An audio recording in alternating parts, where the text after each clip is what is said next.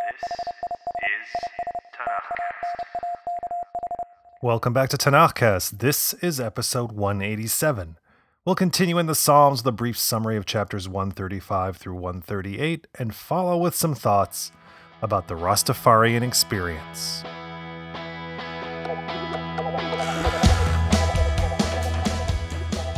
Psalm 135 is a call to praise. Allahu Akbar, Allah.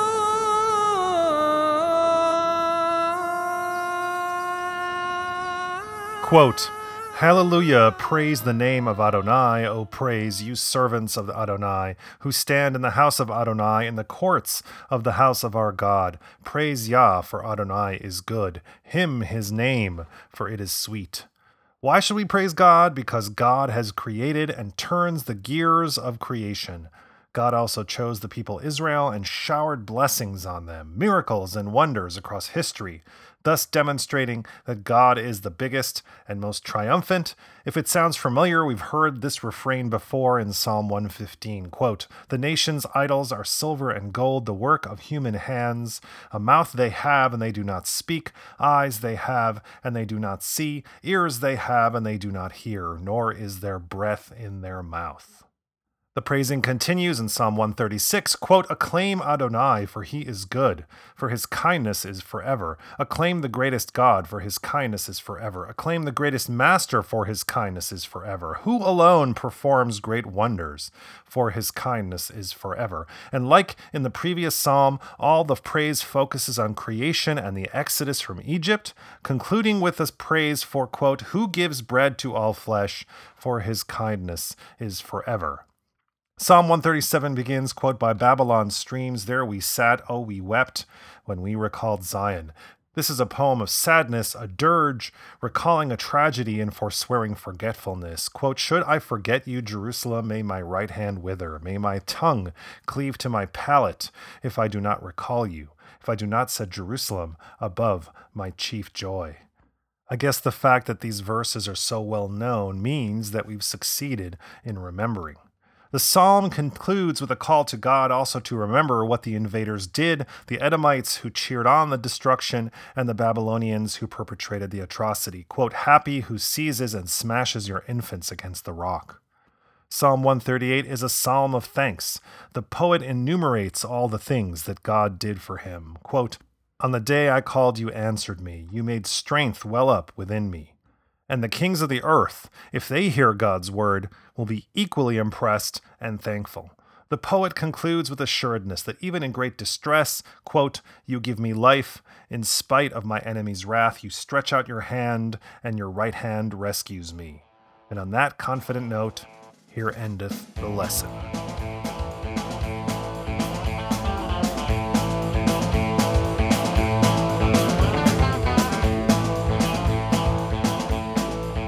It's hard to believe that we're 187 episodes into Tanakhcast, and we haven't yet discussed Rastafarianism.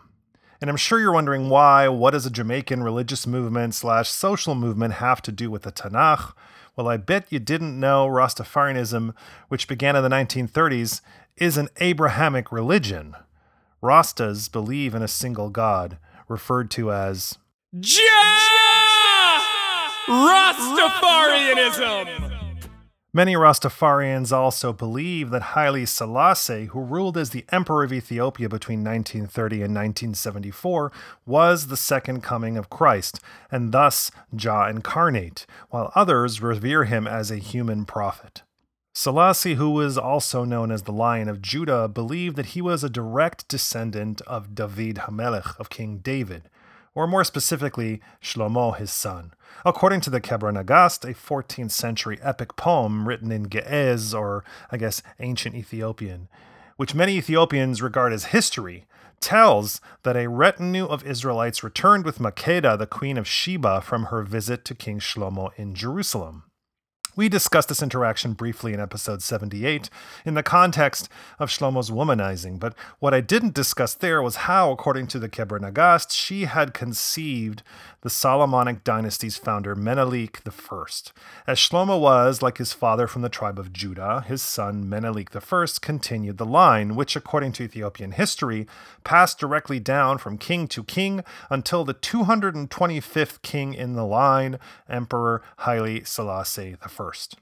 Incidentally, the Keber Nagast also recounts how Menelik returned to Jerusalem and took the Ark of the Covenant from the temple back with him to Aksum, Ethiopia for safekeeping, where local folks believe the Ark still remains today.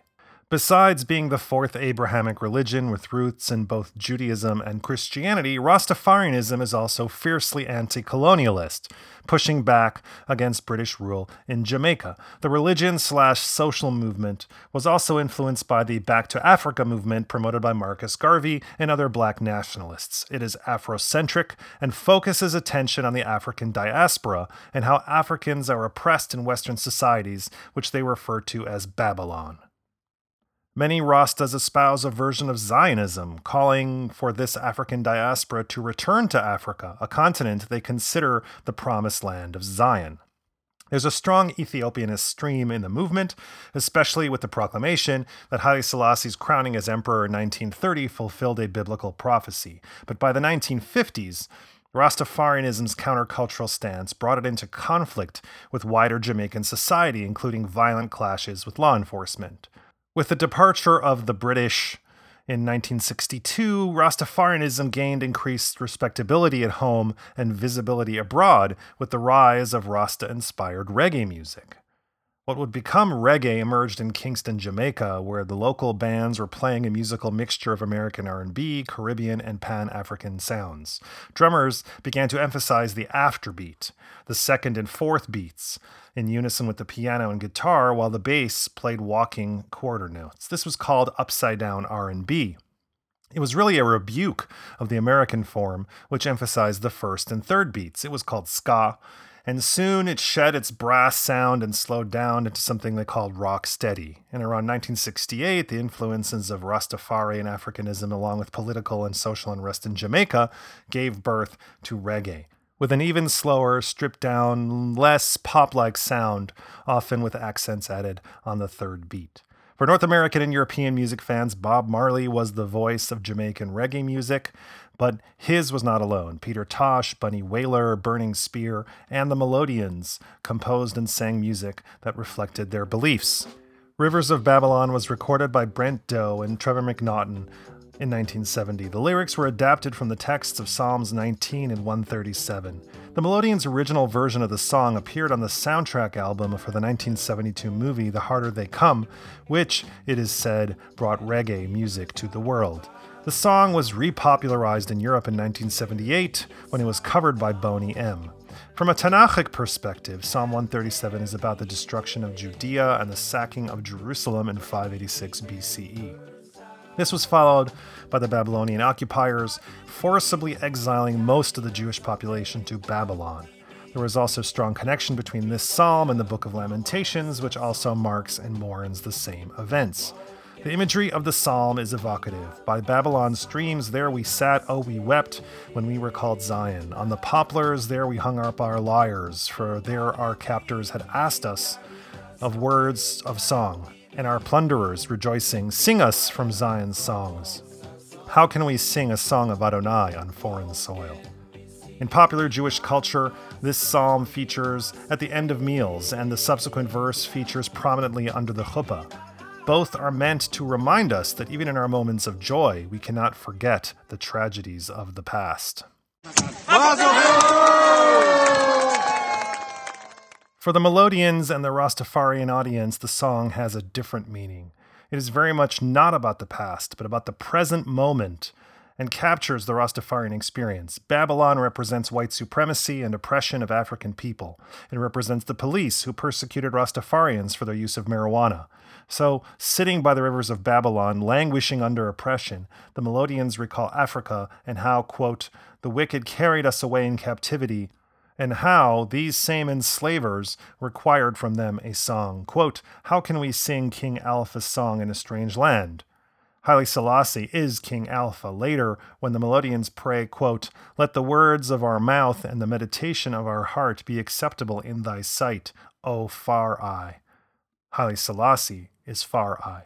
In this context, Psalm 137 is transformed.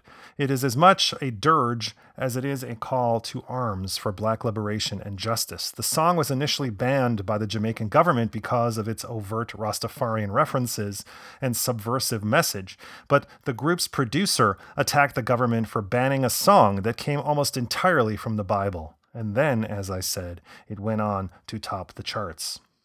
For us today, despite its prevalence, Psalm 137 is ancient history, but for the poet, like the Melodians, it most certainly was not.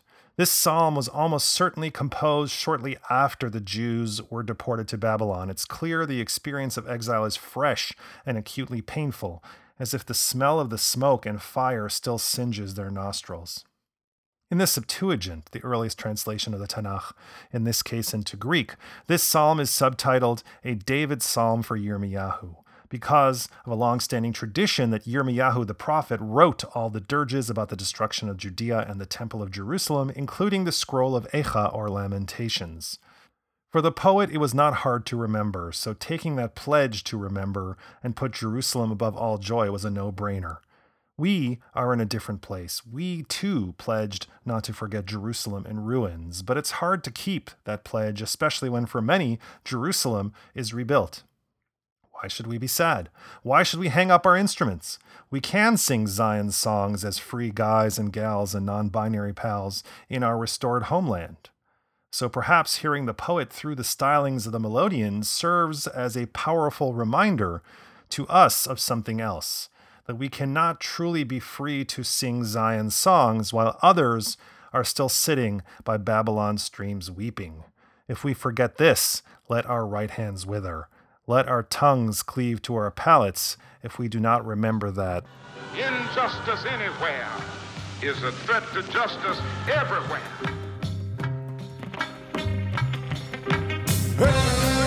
If you like what you heard today, spread the word about TanachCast. Tell a friend about TanachCast over coffee. Send another friend an email or text, nothing fancy. Help your aunt who just got her first smartphone to download a podcatcher and subscribe to TanachCast. And if you have a spare moment after all that, write a brief glowing review at Apple Podcasts. Apparently, it helps people who might be interested in a little Bible learning vibe this podcast, and it's also a nice thing to do. If you want to help in an even bigger way, support us at Patreon. Just search for TanachCast at patreon.com and pledge your shekels either on a one-time or monthly basis and receive special blessings from the Most High. I thank you in advance for that, and encourage you to join us again in 2 weeks for Episode 188, when we continue in Psalms with chapters 139 through 142.